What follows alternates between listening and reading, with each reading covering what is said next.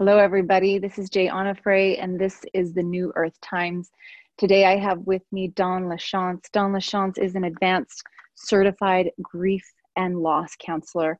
And there's so much I could say, Don, about who you are and how you've shown up in my life and how I've been blessed to have you come into my life. But you are a king of holding space. And I've seen you do this now multiple times that I am just thrilled, delighted, and so honored that you are here with us to share with us your perspectives and really touching on the grief that we're feeling as a collective and individually as we go through this COVID crisis that we're in at the moment. You're going to help provide some tools and some perspectives for people today, which I think people are going to be so grateful for.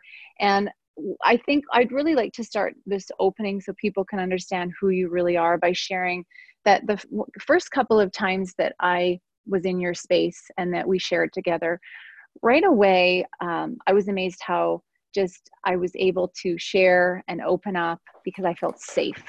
I felt safe with you.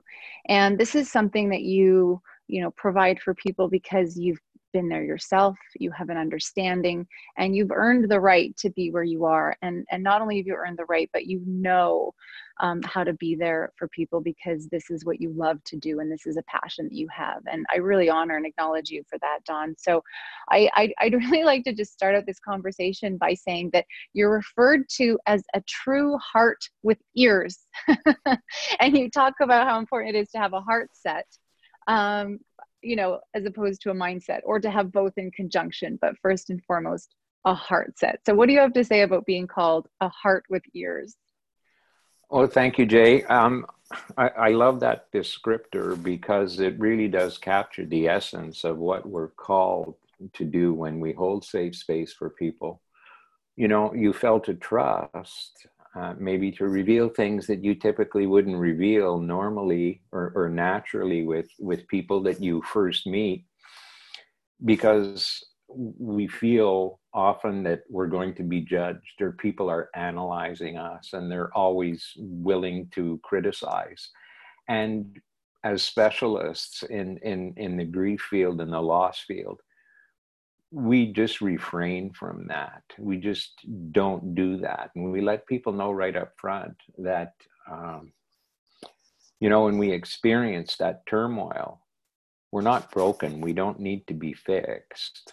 Our hearts are broken.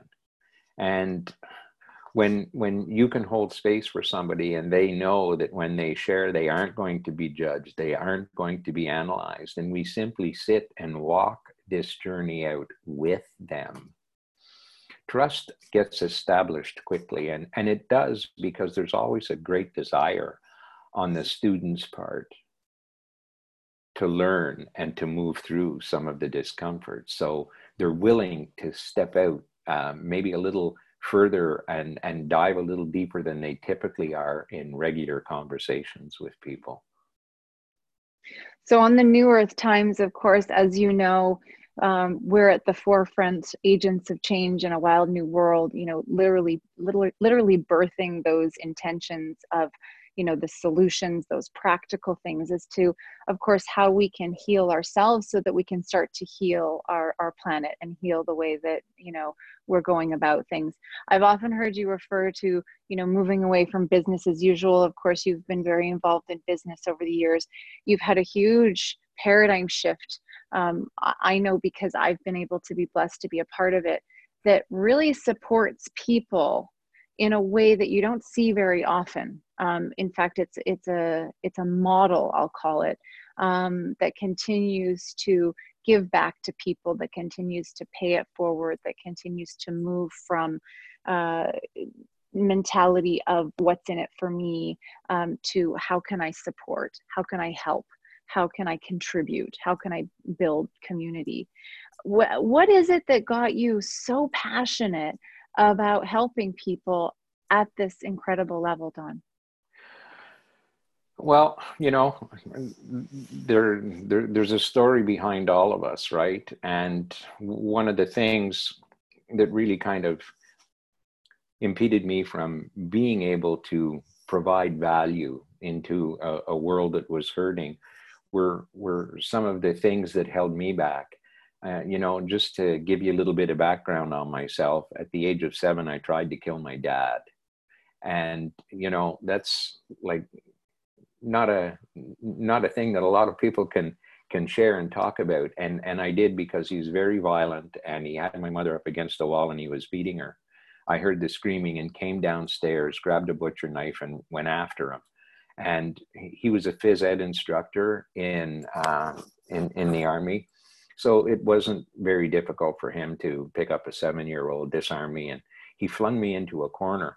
And in that instant, every bit of self-worth that can live in a 7-year-old body just like oozed out of me. And so self-worth and anything in regards to showing up publicly and being out there were things that were difficult for me throughout my entire life. And, when I dial the clock back and I look at it, molested by a female neighbor at 11, and shortly after that found the liquor cabinet and discovered the incredible power of numbing and just a place to hide from pain. And so from the age of 11 to 35, I lived numb, because I had found the magic of drugs at the age of 12. And combined with my alcohol consumption and my desire to not feel the pain that lived inside this little body, I stayed numb until the age of 35. Now, mind you, I got married during that time. I had a family, and I was really challenged by my brother and my mother to seek help, because there was definitely a problem. And I did. I went to an AA meeting, and I heard truth for the very first time, because people were standing at the front of the room speaking my life. So much so that I figured somebody had let them know that I was coming. That's how these stories resonated with me. Like, they were reading my mail, and they were doing it publicly. And so I acknowledged that I had a problem, but I had yet to accept the fact that I had a problem. And so I lived what program refers to as white knuckling for 3 years. And my life was unbearable, and I made life unbearable for everybody around me. So it wasn't until I got to a place where I accepted, and I began to work a recovery program from alcohol and drug addiction. And I know this is a long story, but it ties in with what drives me to do this work, because after 34 years, as of January 1st last year, I'm celebrating no foreign substance entering my system. And yeah, 34 years of what I'll call hard-ass recovery, because I'm brutal, as we all are when we're doing that kind of work. We're brutal with self, right? Like, we criticize ourselves harder than anybody else will. We judge ourselves harder than anybody else will. And so there were areas of my life in relationships that were just not healing, and things that just weren't right. And so I began to look for a way that would help me through some of that discomfort, through some of that pain. And it's where I found the Grief Recovery Institute, and got very interested in getting certified to help people, because I lived in turmoil all my life. And when I found out that there was a recovery path possible through this, through understanding the reasons why we don't deal with pain and we don't deal with emotional stress and turmoil, it was like a key that unlocked things for me. And so when I went through the process and I began to experience freedom on so many fronts with so many relationships, and when I speak about process, it truly is a process. It's very measured. It's a 7-week program that we walk people through. And, if people are seeking recovery, it's not only is it possible, it's probable. But like all things, it's probable if you do the work, right? So I became extremely passionate, and to tie it into with what's unfolding in the world right now, we look at grief, And we understand the pain, but we never accept it. We never step into it. We don't do anything about it because we've been poorly conditioned by the world, cruelly conditioned by the world, to not feel bad and to grieve alone and to keep busy and to be strong for other people, and the myths that keep us trapped. And what really attracted me to this work wasn't necessarily the grief that we understand when we lose a loved one and everything that comes along like that. But when I look at what's unfolding in the world right now, the world is grieving, but it's because of some of the intangible loss. And the same emotional turmoil surfaces in us from intangible loss as it does from grief when we lose a loved one, somebody very close to it, whether it be a parent, a sibling. And an example of intangible loss would be loss of self-respect, loss of self-worth, loss of dignity, loss of innocence.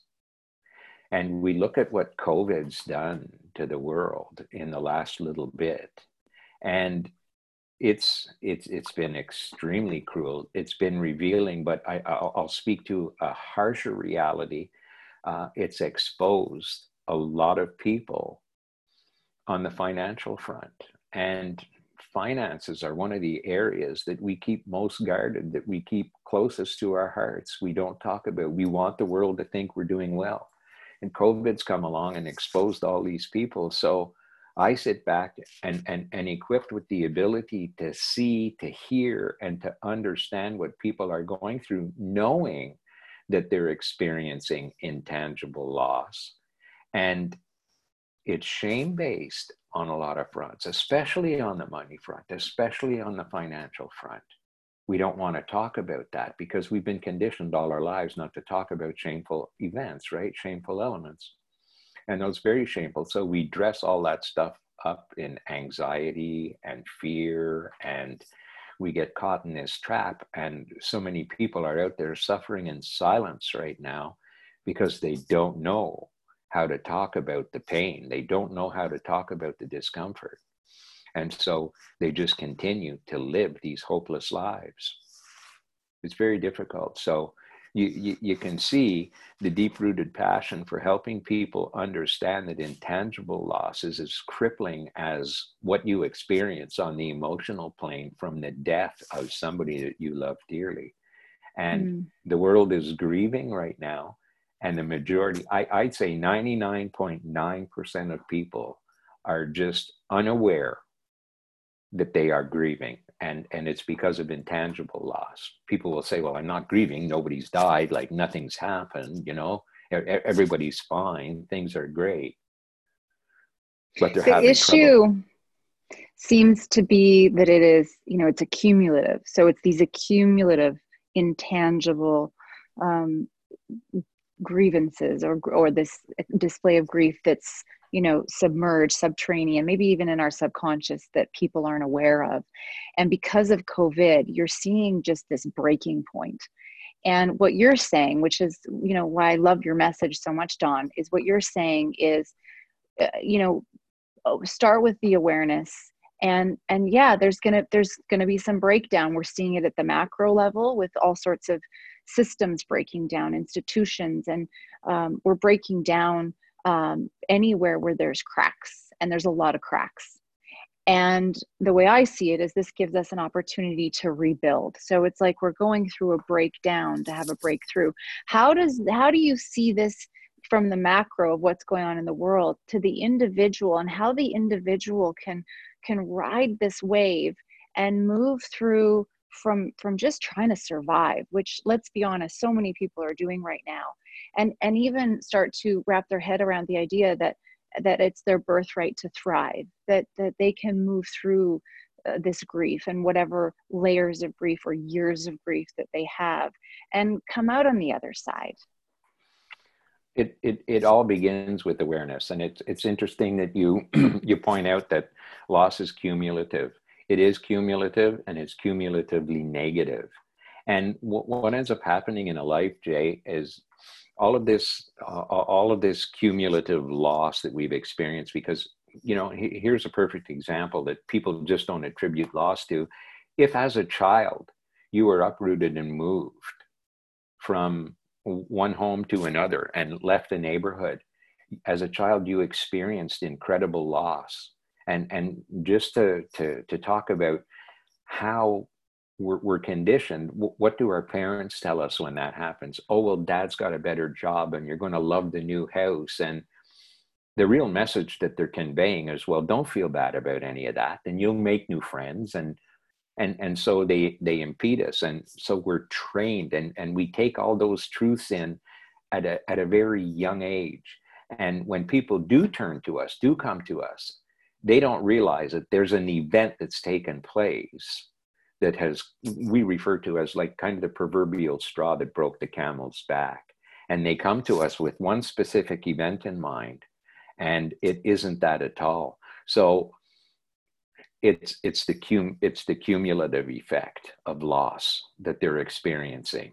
And when we begin to share that with people, and we begin to let them know that this has been a lifetime of occurrences, and people are anchored to pain within each of those in all the relationships. And so it's difficult for them. So when we look at what institutions, and we look at what's happening now, here's the difficult thing for most people to grasp. I don't care what business you do your business with. I don't care how things unfold on that front. They're all made up of people, and all people have experienced loss throughout their lives and are ill-equipped to be able to deal with it. So we wonder why we get into some of the trouble we get into. It's because we've been conditioned that way. We've been conditioned not to deal with grief, not to deal with loss, not to deal with any of the emotional discomfort that surfaces as a result of that. In the midst, like, be strong for other people. So as things begin to surface through this, some of the events become undeniable. And so people are getting to a place right now where the world is slowing down, whether we want it to or not.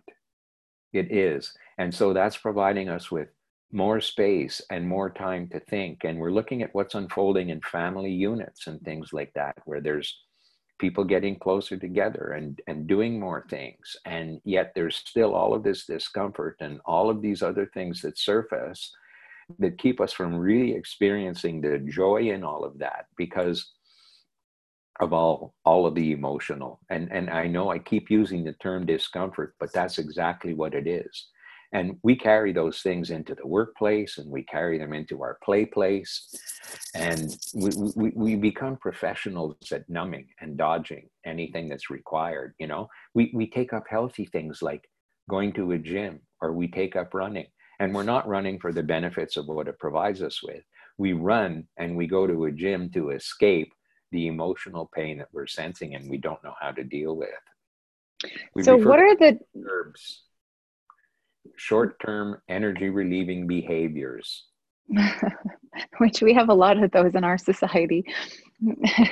So Absolutely. what are, for those listeners who are sitting there going, okay, we all know that the world is grieving. We all know likely that the world that we have known will never be again. And we're all being rebirthed as the world's being rebirthed. And we get to imagine what that new world looks like. We get to imagine what this incredible world is capable of, and what we as individuals are capable of. But if we don't heal, then it's going to be very difficult to, do the labor, but we got to do the work. So what is the work? For someone listening going, okay, I get it. We're grieving. I recognize I have all sorts of things I'm grieving over. What is the work that I need to do? Where do I begin? Do I have to have 34 years of, and then have a breakdown? Or can I start to weave what Don is saying into my life without getting a grief counselor? Or, what are some of the takeaways that people can implement into their lives right away? Outside of awareness, we're going to assume people are aware that the grief is present in all of its intangible forms, and then it needs to be leaned into, and then go from there.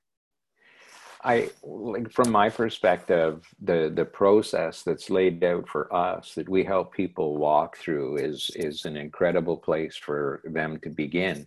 Because here's what's happened, you know, taking it back to understanding that loss is cumulative and it's cumulatively negative. We're walking around like kettles that are on high burn right now with corks in our spouts, right? And so the pressure just builds, an event happens and we explode. You can't put any of that vapor or anything back into the actual kettle. You just can't do that. And so here you are with this mess out in front of you, and we don't know what to do with it. So we help people walk through an actual exercise where we look at the loss in their lives and we take people back to their dawn of conscious memory. And we begin to really outline the losses that they've experienced throughout their life. Because around each one of those, whenever there's this emotional turmoil that surfaces, it's anchored around 6 magical words: different, better, more, hopes, dreams, and expectations. So if you look at what we're anchored to in the way of pain, it's all of the emotional statements that were never spoken, that were never completed. We just never did it. Sometimes because somebody died in an accident and we didn't get a chance. How many times you heard, or have you thought, if only I'd gotten to share this with them? And that's a reality for us. And it's also a reality for any of the intangible losses that we experience, where we're anchored to pain around those 6 little magic words. And there are emotional statements around each of them that have never been completed. So our world is made up of relationships. And within that, there are so many incomplete areas, like husbands and wives, parents and kids. You know, it's why we're encouraged and we're taught to never go to bed angry, because you don't know what's going to happen. Somebody ends up waking up the following morning and the husband doesn't, or the wife doesn't. And like, what kind of baggage are you going to carry around? You know, people leave houses after arguments and crazy things happen. And people live with guilt for years because they said something prior to somebody leaving the house and having something catastrophic occur.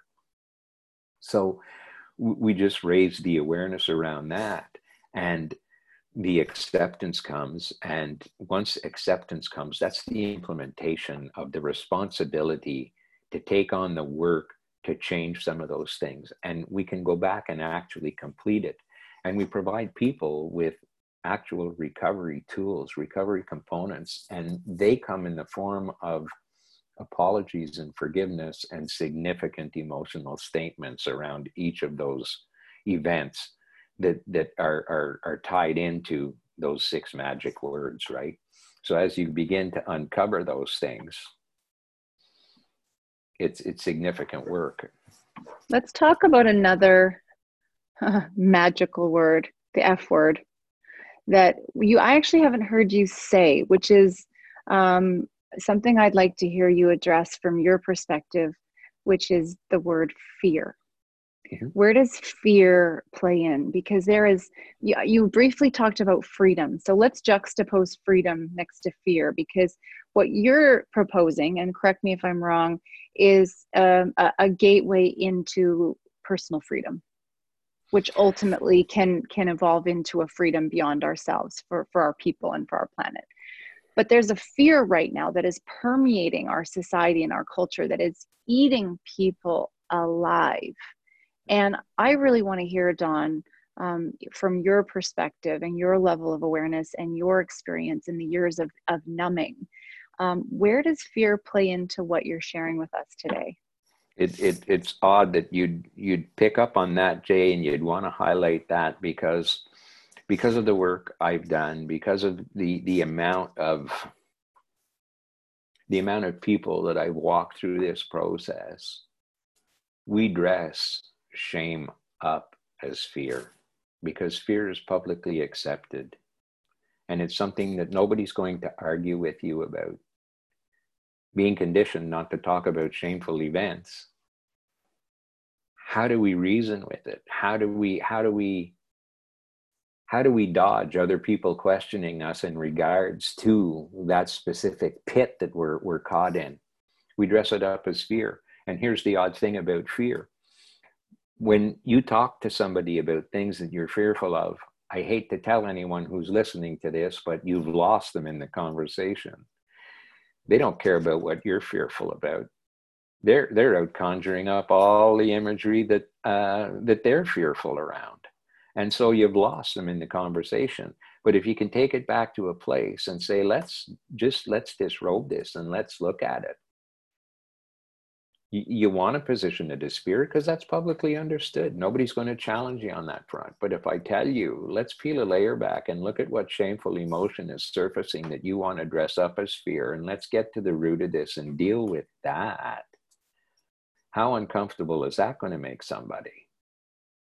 But if they know that they're sitting in a room with somebody that's a heart with ears and is not going to judge, analyze, or criticize, they're more apt to actually connect to that shame-based emotion and speak to it and get freed from it, because then we can guide. We can point, guide, and direct people to the things they need to do, to where they're anchored.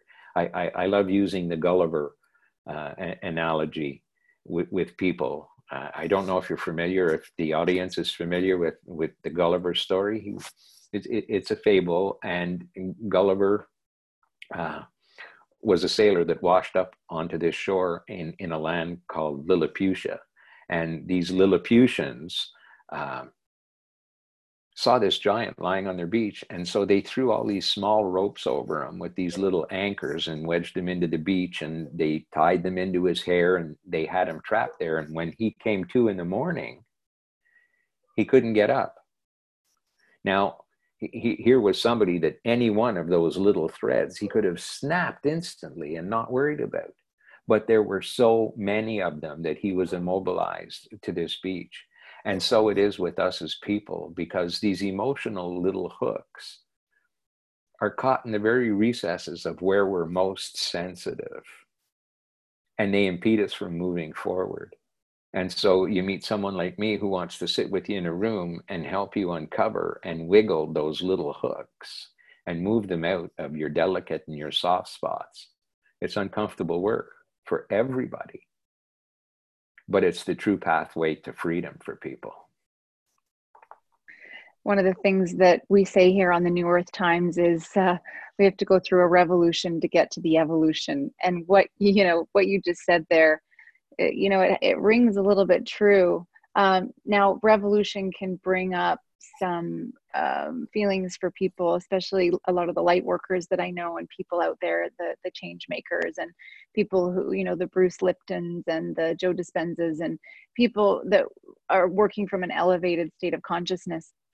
But it seems to me that a lot of the people out there want to skip the messy part and just get right to the good part. And I do personally believe that we are in a massive evolution, and that we are in a shift that is going to birth an earth that we can be incredibly excited and proud to pass down to our children for generations to come. As it stands right now, a lot of people have that fear, that shame, that guilt, all of these low-level negative, low-level consciousness emotions feeding them, and feasting on them and sort of taking over their life. And what I've witnessed is when we lean in to this tough stuff, one of the things we also say on the New Earth Times is things aren't getting worse, things are getting real. We need to talk about these topics so that we can create the awareness, so that we can start to understand what we need to move through it, so that we can get to the solution. But in order to get to the solution, we have to wade through some of the stuff that's uncomfortable. And as you know, this is very difficult for society, because we lean towards pain, or lean towards pleasure rather, and, move away from pain, and really where there's day, there's night, where there's up, there's down, where there's pleasure, there's pain. And we tend to not want to go there, even with the discomfort around all the things that COVID is bringing up for people, which is a tremendous amount of discomfort, which I believe is allowing people to face all of the discomforts and pains that we've been numbing and suppressing with Netflix and our phones and all of the distractions that are keeping us away from our sovereignty, from our freedom. And I really just want to acknowledge you, Don, for how you bring it all together, but how you're ultimately encouraging our listeners and most importantly, the people that you love and care for on a daily basis to lean into their birthright, to claim their personal freedom, but to encourage them to do the work, but to do it with heart. And I would say that I do see you as a walking heart with ears. You have a huge heart. You have a huge vision for humanity, but most importantly, you're present completely in the moment with whoever you're in the space with, in the room with. And that is something that is very rare. So how can you encourage, because, you know, we can't all be like Don. As much as I would like to be like Don, you're uniquely qualified for all the reasons that you shared and many more we didn't even get into. How can we find the capacity as humans to be able to receive others, to be able to receive and hold space for others? Because this is something, it's one thing to share, but it's another thing to hold space for someone else who is processing a tremendous amount of grief. I think it comes down to a willingness to do the work yourself first, because there won't be an ability for you to be able to really understand. You know, we can only ever relate to most people's pain because we don't understand it. Because here's the conundrum. Every relationship on the face of the planet is 100% unique. And so when loss occurs or grief surfaces, we experience it differently, and we're impacted at 100% when an event occurs. And we can never say, well, oh, I know how you feel, although there are all the things that we have a tendency to want to share with people. We don't know. And so we say things that may be sometimes intellectually accurate, but they're completely void of any emotional value. And what people are seeking when they're even looking to reach out to find help is emotional value. And how do you provide somebody with that if you haven't taken the steps to move into a space like that? And so that you can relate in a real way. Because too many people, as you talked about, want happiness, but they don't want to do the work, the internal work that's needed. You know, look at how we've been duped into thinking that we'd be able to buy happiness.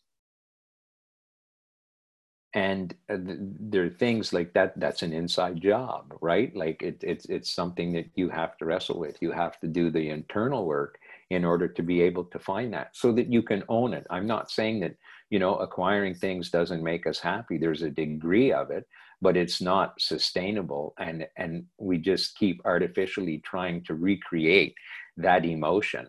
Whereas if you go in and you do difficult emotional work and get to a place where everything has been stripped down and you can sit with the base feeling and simply accept it for what it is, not change it, not judge it, not do anything with it other than simply sit in the ugliness, sit in that discomfort, can you move free from it? Because it releases its grip. It wants you to battle. It wants you to fight. It wants you to continue to deny that that's really what you're suffering from, that you can't be that degraded. You can't be that bad. You can't be that hurting.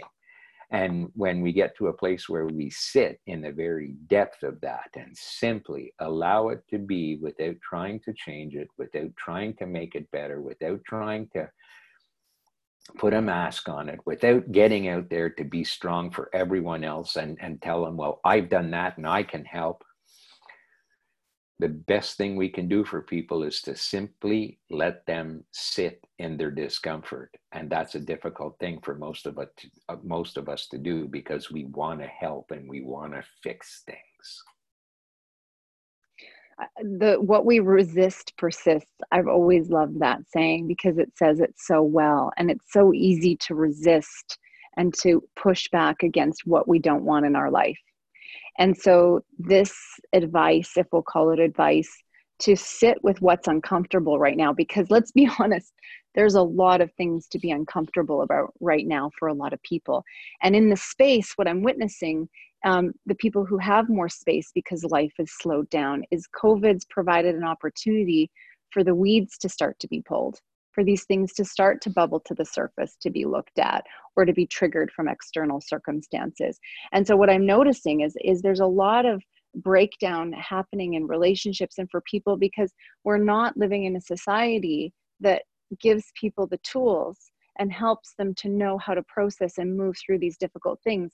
So my question to you is we're all well aware we're not well equipped. So knowing that we're not well equipped right now with so many people in crises, what is the solution? How do people, as they're kind of falling around and down and feeling that the sky is falling or the house is on fire, maybe they can't afford to pay their mortgage, or all of the economic stress you spoke about. These people are Mayday, Mayday, Mayday. I think a lot of those people are going to be tuning into this going, if I'm in a blender, where do I begin? Where do I start to let everything, do I continue to let it unravel? Because the first thing we want to do is control. We want to get control of the situation. What do you have to say about all of that and our desire as human beings to control? Michael Sangster wrote a book called The Surrender Experiment. This spoke volumes to me, because in battle, you get weary. When you can understand that surrendering to a situation is sometimes the best defense, you end the battle, you end the turmoil. And that's why I talk about surrendering to the ugliness that surfaces, to that angst, to that feeling, to that. And when I say that, people know what that is, because we all have them. Things that we run from constantly. As soon as we feel that emotion beginning to surface, we're out of there. And we want to control it and we want to battle it. And it's typically tied to one of the myths: to be strong for other people, to not feel bad, to keep busy, to let time heal things. And none of that works. It's the acknowledgement, it's the acceptance. And there's sometimes a great journey between the acknowledgement of something and true acceptance of it. For me, on the addiction and the alcohol front, there was a 3-year period of this white knuckling. I'd acknowledged that I had a problem, but I certainly hadn't accepted it. And so 3 years of absolute horror and misery and pain and suffering, and not just for me, but for all the people I loved the most, my kids, my wife. I'm putting them all through that because I wouldn't simply surrender. And when you learn the art of surrender, when you can understand that, and I'll say it like this, Jay, and it may confound a lot of people, but it's something that everybody, I think, needs to work through. Surrendering is like the ultimate form of control without controlling. That's what I call a jumbo shrimp. It's an oxymoron at its finest. Yes. It does seem, Yes. counterintuitive, but I think our listeners will understand, as I do, what it is that you're saying, and it's very profound. I'm just going to switch gears for a second here for our last couple of minutes, Don, because you are a master community builder. You are involved in All sorts of things, but particularly you've got a project on the go that I'd like to highlight, that is something that focuses on, of course, we're not surprised, people, on healing and on a giving model. And now I hear you a lot refer to Simon Sinek, who I also am a big fan of and love his work. What is it about? Let's just start before we launch into that. What is it about Simon Sinek that you value and appreciate so much? His ability to champion people without judging, his ability to really encourage people to step into who they really are. You know, when terms like having an infinite mindset versus a finite mindset come to the forefront and we begin to study what that means. You know, you talk about the project that I'm involved in and in this sharing economy that's being created right now, and helping people step into that. The things that they're most fearful of are the things that are likely easiest for them to do, but they're conditioned to not believe that they can do them. And so we want to dispel that. And I know, and I'm going to make this statement right now, that a part of the project and the real mission and the motive behind what we're doing is to eradicate world poverty. And that's a big statement. And when I sit in a room with someone or sit on a Zoom with someone and share my heart and tell them that that's our goal, people look at you like a Rottweiler. You know, they kind of tilt their head, and it's one of those things, right? Like, what are you talking about? That's impossible. You can't do it. And we believe that we can. And we're helping people step into that. Now, I'm 67 as I sit here sharing with you, Jay, and thank you so much for the opportunity to be able to do this. I don't know that I will ever see poverty eradicated on the planet, but I know one thing: because of my desire to step into some of the truths that Simon Sinek has preached and talking about infinite mindset, I know I'm in an infinite game. And we don't have to compete. We can collaborate. And I will live very much like he does to spread this message until the day I die. It will come to fruition because other people will see the world the way we see it. They will want to spread the good news. They will want to help people heal from the conditioning and the horrible things that the world has put upon us. And COVID, as crazy as it may seem, I think a lot of people will see it as a time where the world actually began to slow down and we began to favor each other. And we began to really evolve, and we began to step into places that we typically wouldn't step into, and began to just dispel myths, and we began to take on bigger challenges, and we began to live in self, and we began to share that freely with other people because there's enough of the goodness in us to go around for everybody, the same way we can glean goodness from other people who are willing to contribute to our projects.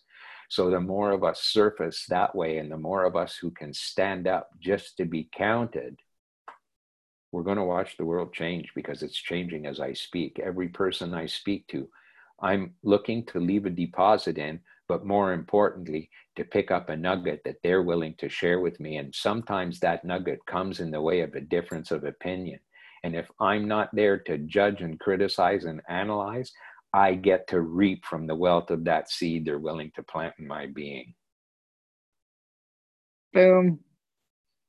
You're a living, breathing, walking example of it. And I had Mr. David Grant on the show as well, and we touched on all sorts of amazing things. And I know you two are brothers from another mother, and ironically, you two have never met in person, which is just goes to show you this incredible world of technology, that when we use it for good, it can be either a tool or a weapon. But here's two incredible men who have a remarkable friendship but have always had that relationship online.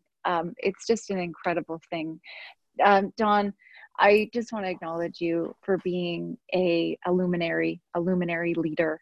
You are absolutely an agent of change in a wild new world. And I absolutely commend you for the courage that you inspire in others to reclaim their birthright, to live into their fullest potential possible. And because of your pain, and the lessons that you've learned and all the things that you've gleaned and the time you take to sit with people and to care and to share and to hold space, I know how many people you help, and you've helped me. And many times now, when I didn't feel like I could call anyone else, I called you, and I was able to move things so quickly that, quite honestly, could have taken me years. And, you know, I didn't realize, I knew I had grief. I didn't realize that accumulative effect that it was having on my life. You know, we lost a lot due to a hurricane in Mexico. We were living there. You know, my nephew was killed. We went through a lot of grief with our children, and a drowning accident. It was never properly dealt with because it was a really difficult thing to sit with. And for our listeners, I just want to tell all of you and share with all of you that, you know, if you can find someone like Don, or if you want to find Don, we'll put it in the show notes how you can find Don, that it doesn't have to take a long time, right? And this is kind of how I want to close out this conversation, is we maybe think this maybe has to take years, and maybe it will. But I think for most people that, you know, the body mind wants to heal. It wants to move these things.